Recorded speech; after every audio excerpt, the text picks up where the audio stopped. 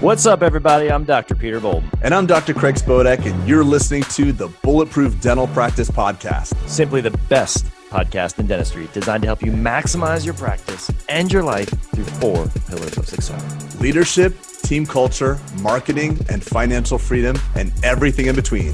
Now, let's get to it. Welcome to another edition of the Bulletproof Dental Practice Podcast. I'm your host, Dr. Craig Spodek, along with my co-host, Dr. Peter Bolden. And today we are very excited to welcome our dear friend, Dr. Tim McNamara. We love you, buddy. So happy to have you here. Tim, what are we talking about today? Actually, let's just tell everyone. Let's just stop the suspense. Tim had a great idea, and Tim always has good ideas, by the way. He's the smartest man in dentistry. No, I crowned him that. Don't stop taking credit. Well, no, I don't care what you crown. It's not about who crowns him. It's just it's an accolade for him. It's not like he's the smartest man in dentistry. Tim, we're going to let you talk in just a second. Stand by.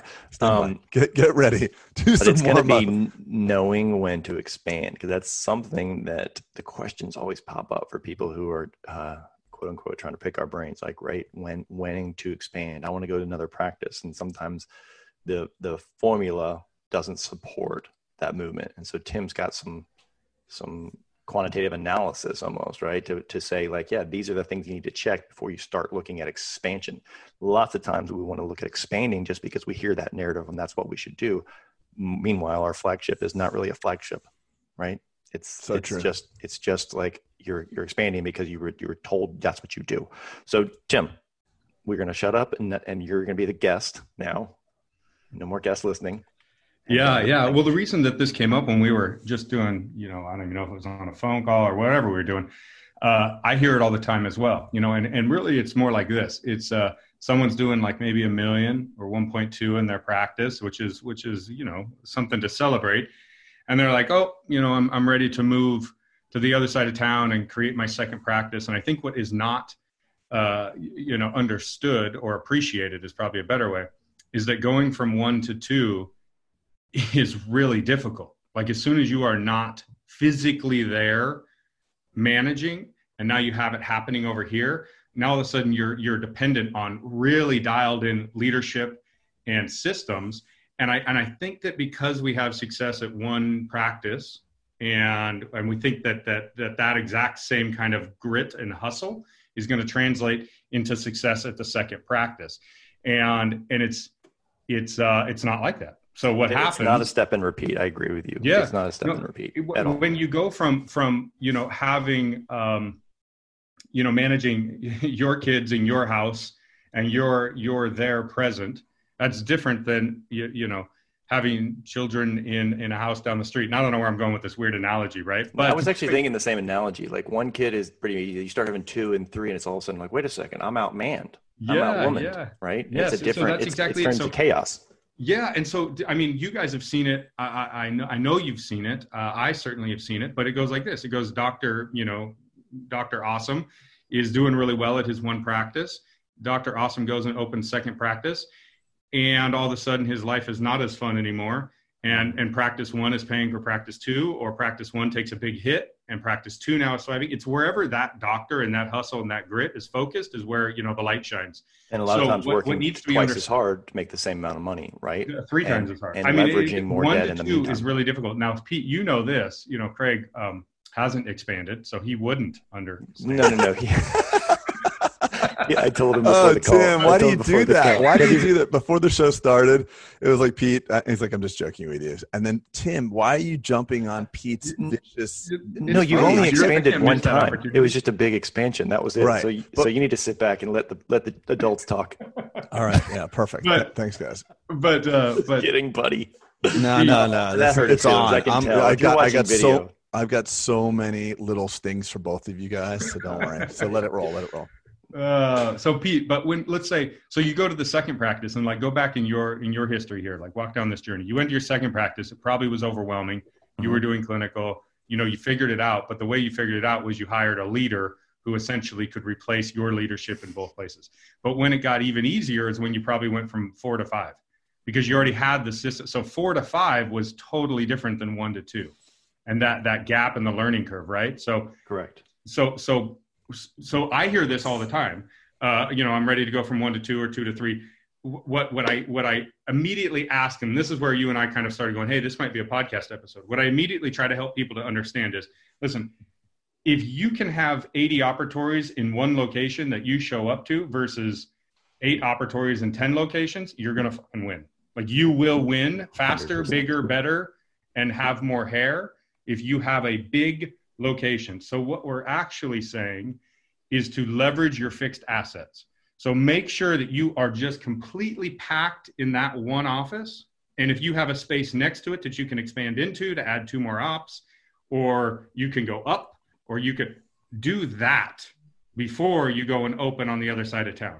It's just smoother. So there are unique challenges with that. But also, certainly. I want to point out one thing too. So when we talk about a dental practice, practice one, it's not an ice cream shop. A dental practice, when you're a solo practitioner and you're Dr. Awesome, the reason why you're Dr. Awesome is you're not a maverick leader manager. You're a maverick producer. You're an artist. So when you have a $2.5 million, $3 million, whatever we consider completely awesome practice, and then you go leave it to open up another one, if you don't have another Dr. Awesome in your wake, you don't have a real scalable business, because what we're talking about is scaling talent, not resources. Yep. Freelancer and entrepreneur. Yeah. So if you're the freelancer and you're making all the money and you're the reason why the practice is making money, and then you leave that location to go do it at the other place, the other location will start making the money, but the producer is now. But in dentistry, we conflate the two, is what I'm saying. We conflate the idea of business and maverick producer. So you don't have a replicable business. You have just outstanding talent. Yep. And if you don't have a talent pipeline, then you don't have scale. Yep. So I would bet of the 4 million now listeners, I think, is that tunes in every day, 4 million, including the ones in India. Yes. Yep. I would think that the 4 million listeners, there's a lot of people, CEOs, dentist CEOs, who are resonating with what we're talking about right now and looking back and going, I wish I hadn't opened that second practice. And so we can speak to what they can do to fix that anxiety pretty quickly. But for those that are looking to expand, let's just go back to what we're saying, leveraging fixed assets. So I'm going to give an exact example. And this is a friend of mine. I won't say his name, but we just had this conversation a week ago, 2 weeks ago. So here he is. He's doing about 1.3, 1.4. He's a solo doc.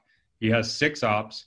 He has a space next to him with probably room for 2 more, maybe 3 more operatories. But he's convinced that it's time for him to open up on the other side of town. Okay, so what I sat down with him is I said, all right, so I need you to understand what leveraging your fixed assets means, because if you're busting at the seams and there's nowhere to go, meaning your space capacity is completely full, then and only then do you actually go and invest in another location. And so what I helped him to understand is, let's look at your P&L.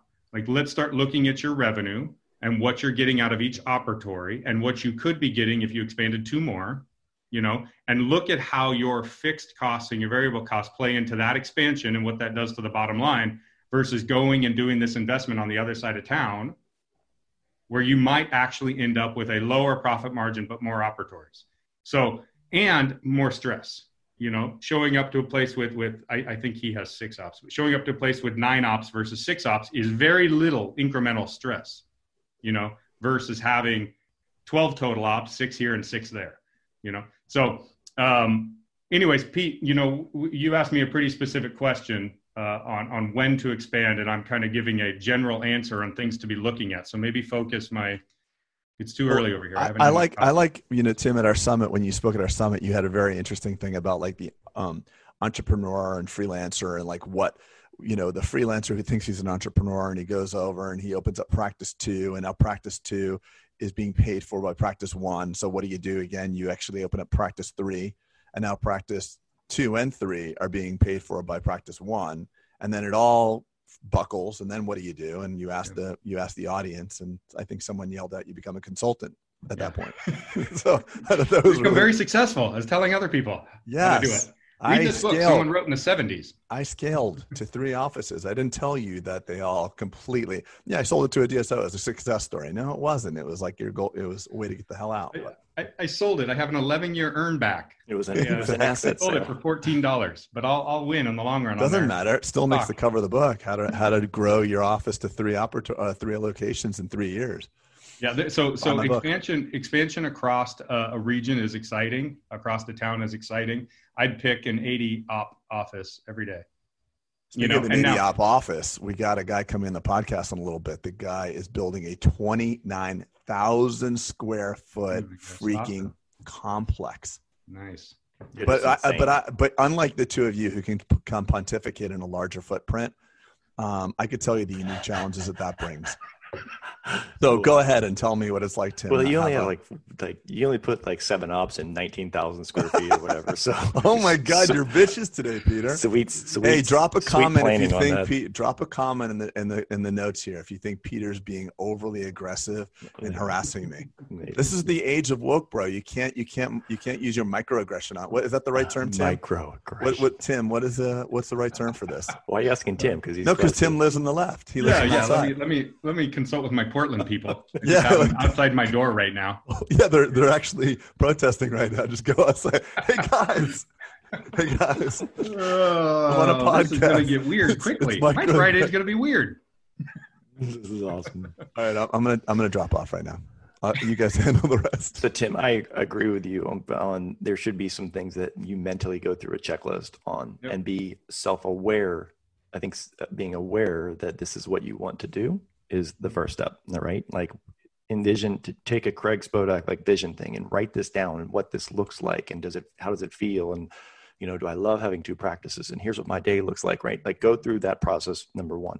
Because a lot of times we get so excited by the DSO narrative and we see that's the way to exit and that's the way to get out of the chair and all these things, that you forget that there's a lot of execution in that. There's a lot of implementation, and it's a 10-year, probably 5-year runway that could be very painful for you, and it could blow up in your face.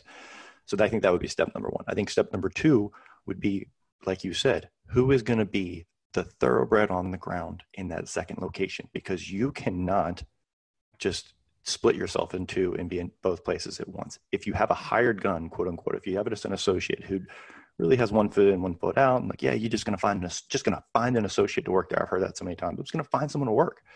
That person will have 0 skin in the game, and they will care 0 about what you've done, right? Because they are there to get their, per diem, potentially. So you have to find someone, in my opinion, who is going to be a future partner and sees the vision that you laid out in step 1. Okay.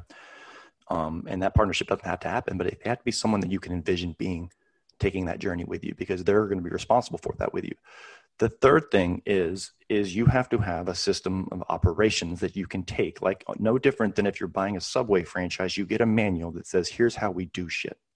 Here's how we make sandwiches. Here's how we answer the phone. Here's how we market.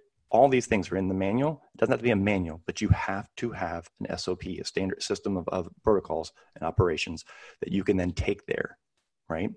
And then the third thing is, I think you have to have a pretty good war chest of money, because you're not going to be profitable right out the gate. You're going to have debt service on a lot of this investment.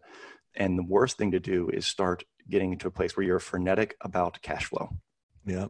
Those are the 4 things that I would say. Those are the things that I look at and make sure I check the box. And I always say, like, you find me a thoroughbred, because winners always win. You find me someone who's just a born winner, and I will build a practice around you because it just works, right? And luckily I've gotten, on my squad is just guys and gals who are just badasses. So one thing to bring up, and this is a subtle nuance, but I want the listener to understand this. So I was recently talking to a dentist a couple of days ago, and he said, well, there's this amazing practice. It does $2.5 million a year. The owner's just a rock star, thoroughbred, and he wants me to buy into his practice. I'm like, oh, that's awesome. What's the plan? Well, I'm going to buy into that location because it's doing 2.5. I'm going to buy, 40% of that. And then the owner doc is going to open up another one. I'm like, oh, cool. So you're going to hold down that fort while he goes off and builds the enterprise value. Oh, well, no, I'm not buying into the new practice. So he's going to buy the built practice, and then and then that owner, maverick producer, $2 million producer is going to go to the new practice and leave that old practice, and he's going to own that. Yeah.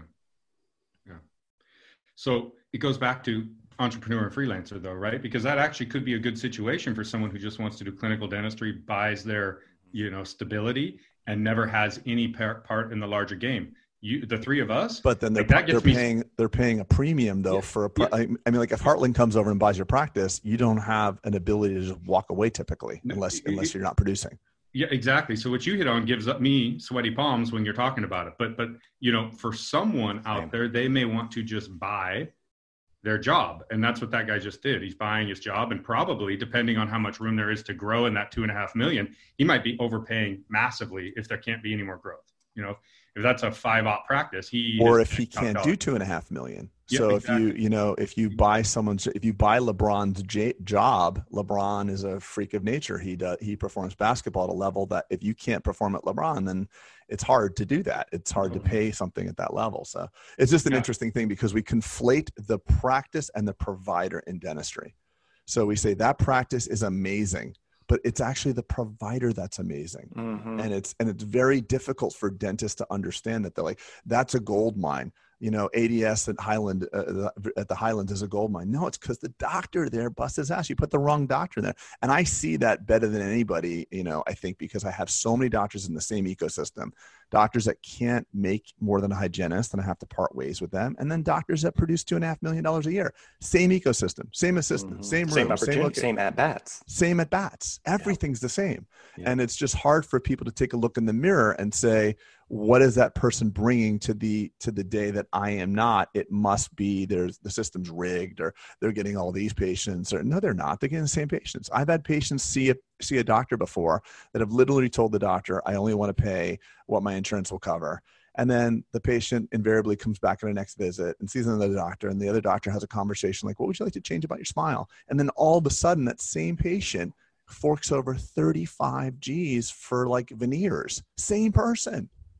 So it's just amazing in dentistry how we tend to blame the situation. That's the allure of the office across town. Yeah, over here, I'm right by the KFC. That one's by a Lululemon. If I just practice by a Lululemon, they're all going to say yes over there. I say bullshit to that. Yeah.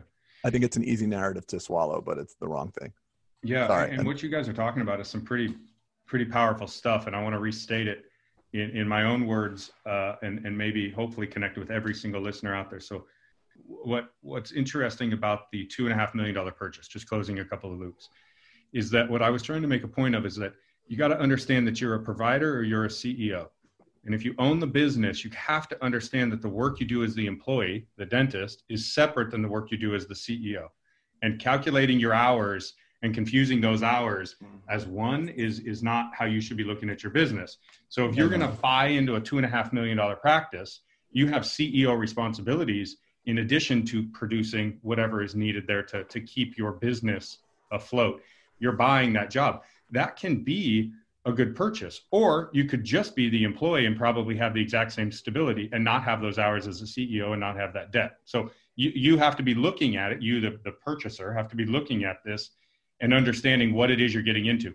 Owning a dental practice does not have to be the end answer. Being an employee of a high producing, and you being that high producer, will bring you more money if money is what you're chasing, and potentially more time than owning it. But if you're up for owning, then start putting kind of your money where your mouth is. Put the money in, buy it, have the debt, and take on some of those CEO responsibilities, because that is what you're basically saying to the universe is, I want to do more of the CEO shit, not the dental shit. And so with that comes a lot more time and stress and management, while you're also being the employee of the practice. So that, and I don't want to go too far down the rabbit hole here, but now you take that philosophy and we go back to what we were talking about at the beginning of like, when should I expand or not expand? I want to be the CEO. I want to have the freelancer or the doctor be the employee. Pete said, hey, one way to do it, and it's how I have done it, but it's not the only way that's been successful, and that is to have the partner, like get a partner in there so they're as invested in the business as you are. The more times I fuck this up, someone that, I didn't say a partner, because I don't think that hasn't have to be a requirement. I just want to clarify, like someone that partner. Someone that you would envision being your partner, right? Great. Great. Yeah. And so, yes, perfect. Thank you. And what I'm getting at though, is that as I fuck this up more and more and more, even some of the partnerships that I've had and some of the, practices I'm buying now without partners, what I need to make sure that I'm doing, and so therefore I would hope that all the listeners are seeing it too, is just what I said. Make sure you understand the CEO responsibilities and the provider responsibilities. And when you partner with someone that you're expecting to do both, you're going to stress them the fuck out and they're going to break.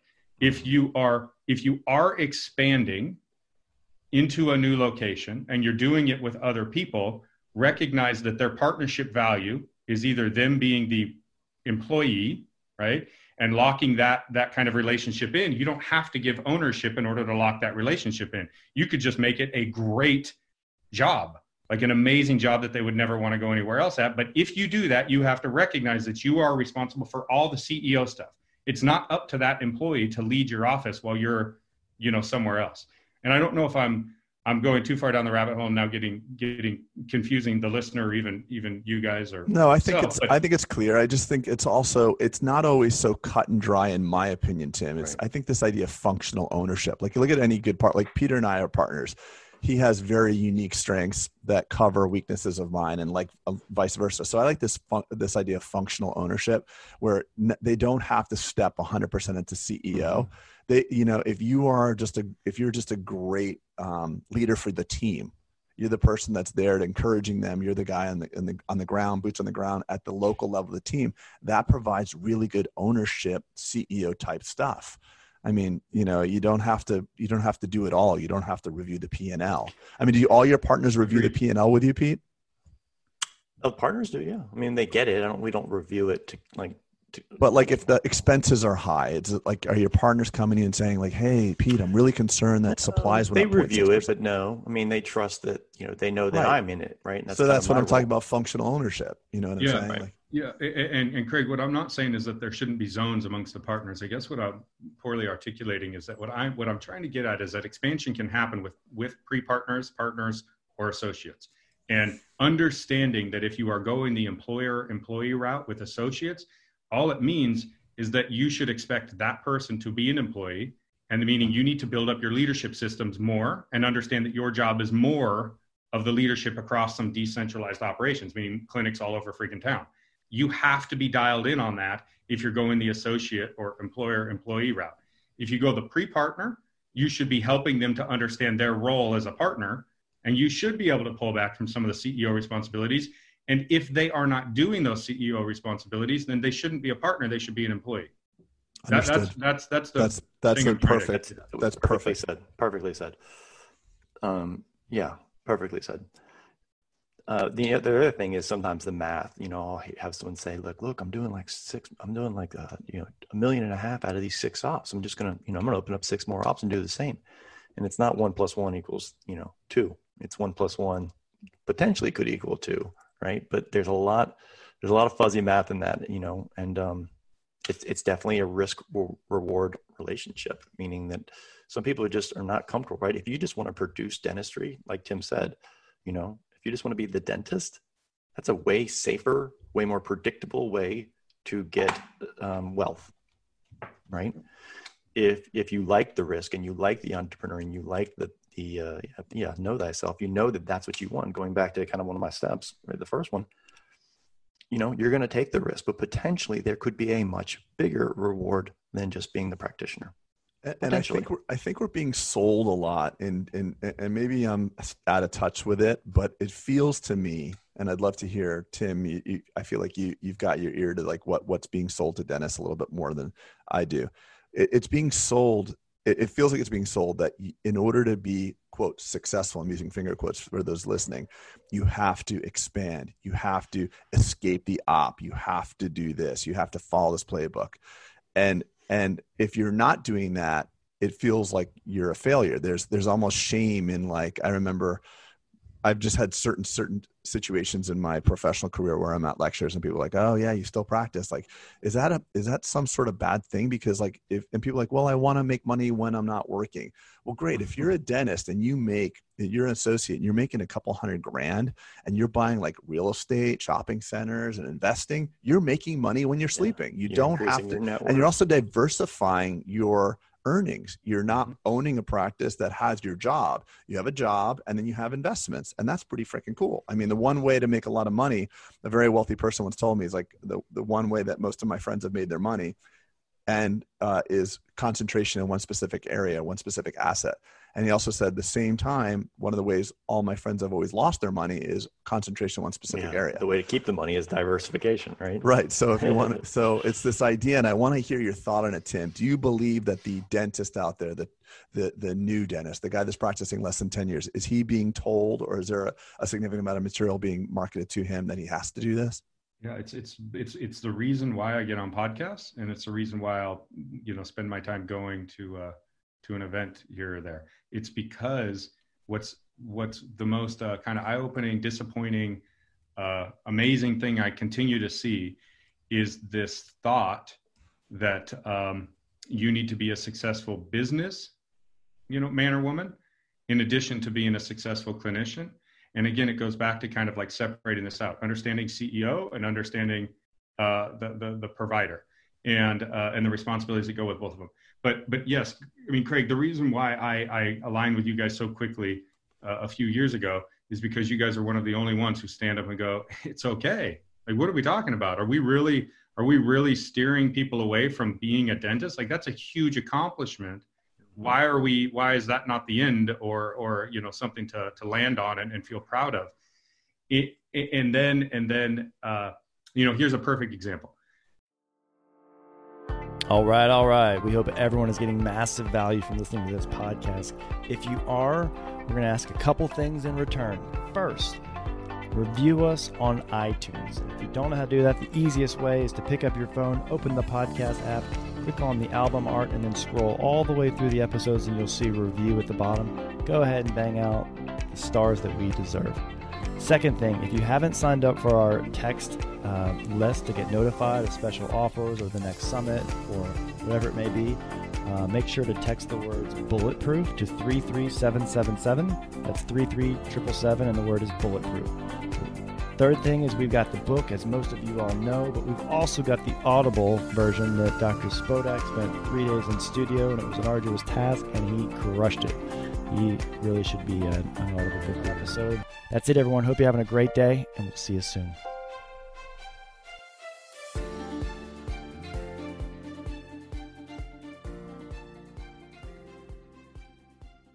Understanding of how to run a business and the detail that goes into understanding that business from the financials, like really understanding the financials. How many dentists out there, and if you're listening, how many of you can say you understand what a cash flow statement is? Like, you could stand up in front of 1,000 people and explain what a cash flow statement is. You should, though, right? You should be able to at least understand your cash balances and how that flows through the company. But you don't really take the time to do that.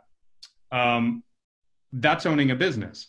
The leadership, the calmness, the stability, the motivation that goes into pointing your employees in the right direction. How many of us are spending enough time growing that skill? Well, that's what it takes to run a successful business. We don't understand, and I say this even myself, including, we don't understand the difficulty of what it takes to actually run a successful business while being a provider. And so I don't want to rant too much here, but here's an example. I was speaking to a dental student, and I don't speak to dental students enough. I love talking to dental students because I feel like they're at the moment in their career where you can impact them the most, right? And I was speaking to one, and he essentially said that he wants to own all these practices. Like, every dental student right now wants to own 10 practices, right? And this guy's going to be the one that does it. I mean, he might be, but he explained that he doesn't really want to have a business that he has to manage too much. And I'm like, holy hell, bud. Wow. Like, you don't even understand what you're saying. And you're telling me, and this guy's a motivated dental student, meaning I don't know if he was second year or third year, and he's already talking about, his entrepreneur efforts. And I'm like, what you're saying tells me that you need to change the dial on your podcast channel, because whomever you're listening to is making it seem that it's easy, which probably means their business looks like shit, or they have not or are not being truthful with you. So anyway, so when he says things like, I'm going to own 10 practices, but here's what how I expect this to kind of play out and roll out is I'm not really going to have to be that involved in the management. I'm like, dude, you're in for a really interesting time over the next 5 years.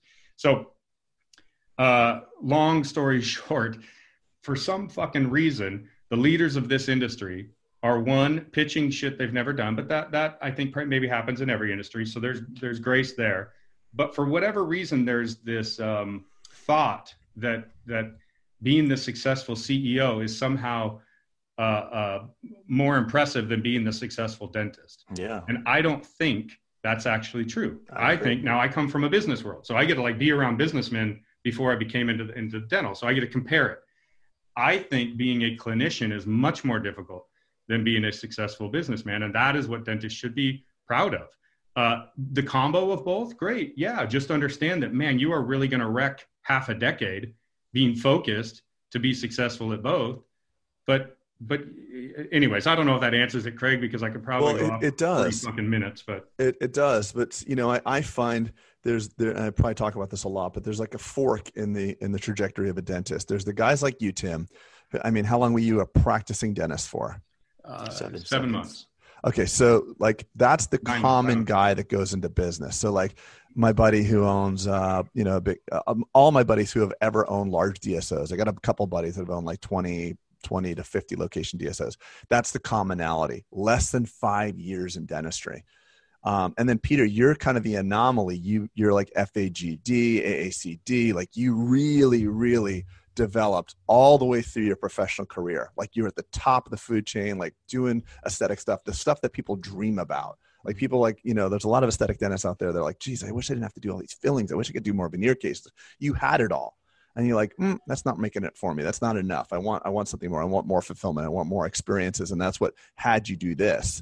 But I think I wrote in the text to us, I said, know thyself. And I know I always go back to this, but we take a cursory amount of information, a podcast or someone says something to us, and we base our life on it. And we don't look back to the goal. And we chase that decade that you're talking about, Tim. We chase that 15, 20 years. And all of a sudden we're like, what the fuck?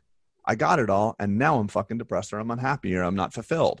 And that is the biggest curse that you can have, getting everything you ever wanted in life and still being unfulfilled. And the reason is because we spend the smallest amount of time on knowing thyself. We make a fucking minute of a decision, then we hook on to some consultant, and then we're off to the races. So like I was in Aspen last week. I was with Andrew Turchin. I think we're gonna have him on the podcast. Awesome guy. Yeah, Tim, you know him. Freaking amazing human being. And I go to his office. I'm looking at his life. And like he does dentistry and I do dentistry. So we both have that commonality. But like I really kind of found myself envious of him because not envious in a bad way, but like really proud of him because he has his dentistry, which I have, and he has nothing ancillary. So I had to really take inventory, like has everything I've done outside of dentistry, like in the entrepreneurial world, hiring associates, scaling my business, has that brought me fulfillment? I can say, yes, it has. But I do feel a certain sense of like, what if I didn't have all that? Would I be happier? And there is pressure on me to say like, oh, I have to go to work. But every time I show up to work and I put in a full day, I leave happier. So it's this very interesting, I guess I'm rambling here, but I'm saying to the listener, there's no guilt, there's no shame. Figure out how you feel after you've done something. Not thinking about how it will feel, but how do you feel after you've done it? If you put a full day in the clinic and you call your patients are, you go to dinner and like, hi, Dr. McNamara, nice to see you, or Dr. whatever, nice to see you, and you feel really good about that, then guess what? You're meant to do that. And don't let anybody ever tell you otherwise, because you can do everything that they told you to do or people tell you to do and wind up really upset. And I don't want to see anybody happen. But just like this, right? You said in the beginning of the podcast, you said that you and I have strengths and weaknesses in each. But if you do want to expand, just because you're a great clinician, meaning you can still do that, but understand that that's probably not where your superpower is, and you need to at least hire for that if you want expansion. And don't assume that just because you had success in one, that uniquely qualifies you for success at two. It's not the same. Exactly. Yeah. So Pete, what you're hitting on is exactly it. And I've said it not as cleanly as you just did, but it's if you're going to expand, you either have a CEO role or you have provider role. Pick which one you enjoy. And if you want to do half and half, great. Just make sure you understand you're covering your ass by hiring for the other stuff. That's why going from 1 to 2 costs more money. because it requires more leadership and maybe more providers. So now all of a sudden you have this extra amount of cash flow exiting your bank account. Make sure you understand that, because it's not one-to-one. You have to hire for the deficiency that immediately shows itself in provider and CEO skill when you expand. Yep, done. Yeah. 100%. And then also when you talk about your P&L, and I just want to touch on this, if you're a $1 million dentist, you produce $1 million and you want to be CEO and you no longer practice clinical dentistry, your value to the organization, your salary as CEO is $1 million. Are you $1 million CEO? That's a pretty good CEO. You better be $1 million CEO, or you better hybridize it. Yeah, you are $1 million CEO easily. And that's what you were probably producing. That Pete raised his finger when he was talking to him. You were probably, what were you producing? Like when you're 1.5. So yeah, but I mean, you're $1 million CEO all day long. No problem. Worth it. Thank you, buddy. Yeah, that was nice, considering I busted on you earlier in the podcast. And yeah, it's like shit now. Really press on it, Greg. Really do everything you want right now. It's all good, bro. Yeah. So Tim, I think that wraps it and puts a bow on it. I think there's all the things we've talked about, and if you are listening to this and you are in this frame of mind of I want another location or I want to expand, I think unpack all the things that we've said and audit it in complexity so that you can say, yeah, I'm making a sound decision. Do not listen to the person who guides your money or guides your consulting or the channel that you listen to on the podcast. Like, spend some time and you do you. Yeah, we should, I don't know if we've done this, but we should go through on a whiteboard, and not today, but on another episode where we normalize the P&L so people can we could put some numbers up and walk through it to say, do you understand what the bottom line is? And have you actually, when you're looking at yours, is your employee line included on the top, which you guys know we've talked about it a few times now, typically isn't. It's all lumped into the bottom, and then you get confused on your CEO. And Tim, that was like the first, when I just said 4 points, like that is something that one of my takeaways was make sure that you're flush with cash. And I think that exercise you'll do is because lots of times we just look at what's our collections and we think, wow, my practice is doing 1.2. It's just me. I'm rich, right? I can expand no problem, but your cash flow sucks. Yeah. Right. And now you get in a scenario where you're going to have a couple of lean months or a COVID. Now you have 2. And now you have the bank saying, hey, we still need our money. Yeah. And you're saying, holy shit. Right. So and you also never paid yourself as an associate in there. You never paid yourself. So you're like, I have a 42% profit margin or 36% profit margin. Like, what do you pay yourself as an associate? Nothing.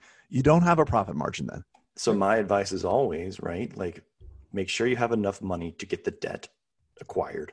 And then make sure you have enough left over from your war chest to pay for a year of that debt service at least. Yep. And the extra leadership level or right. Well, I'm just saying from an infrastructure standpoint, right? Because it shouldn't be that, I can almost get this approved and worked into my budget kind of thing. No. If you can't buy it, like Jay-Z says, if you can't buy it twice, you can't afford it. Yeah. And Naval Ravikant talks about, Naval, Tim, do you know Naval Ravikant? Mm-mm. Oh, he's freaking awesome. Yeah. He's amazing, but he says, he's the Confucius of our time, Tim. Yeah, he really is. He's the financial Confucius. No, he's in everything Confucius, not just financial. Anyway. No, I forgot what he said, bro. Damn. We really suck off Naval on this podcast a lot, Tim, just so you know. Has he been on yet? Oh my God, he's like a big deal. What do you mean big deal? We got Michael Michalowicz coming out. That's true. Probably already out by the time this came out. He's a 7-time author. That's true. But Naval seems like oh yeah, I know what he said. So yeah, he's mysterious. But what he said was, he was talking about like wealth, and he said like many doctors and professionals don't get wealthy because their money doesn't come in events typically. And when your money doesn't come in an event, you find yourself slowly creeping up what you spend. And dentists are notorious for this, unfortunately. So we make really good money and we don't retire on time. So you can make $1 million a year and be completely broke, or you can make $75,000 a year and be completely rich after a certain amount of time. Mm-hmm. And that's one of the major curses. Our lifestyle, yeah. It just creeps up. Comes in and Yeah, it's sad. It is actually sad. And that part of that comes from the confusion around your P&L, because you actually don't know what you make. If you ask the average dentist, like, what do you really, really make? What's your business really netting? what you earn and then what your distribution is. They can't answer that. When you have that ambiguity, then you feel flush. Yeah, I'll buy that. I'll buy the Sarek. I'll buy the Porsche. I'll do that. What the hell? Yep. And that's why you got to separate out CEO money, EBITDA, profit margin, and employer money, a line item. And that's vital for step one, meaning do that before you buy two. Yeah. Do that. That P&L exercise whiteboard, you understand that has to be our part two, because we can't. Yeah. Well, let's do it inside the mastermind. I'll do it inside that mastermind and it'll be good, man. That'll be awesome. On fire. That'll be great. So do you have a formula for that, Tim?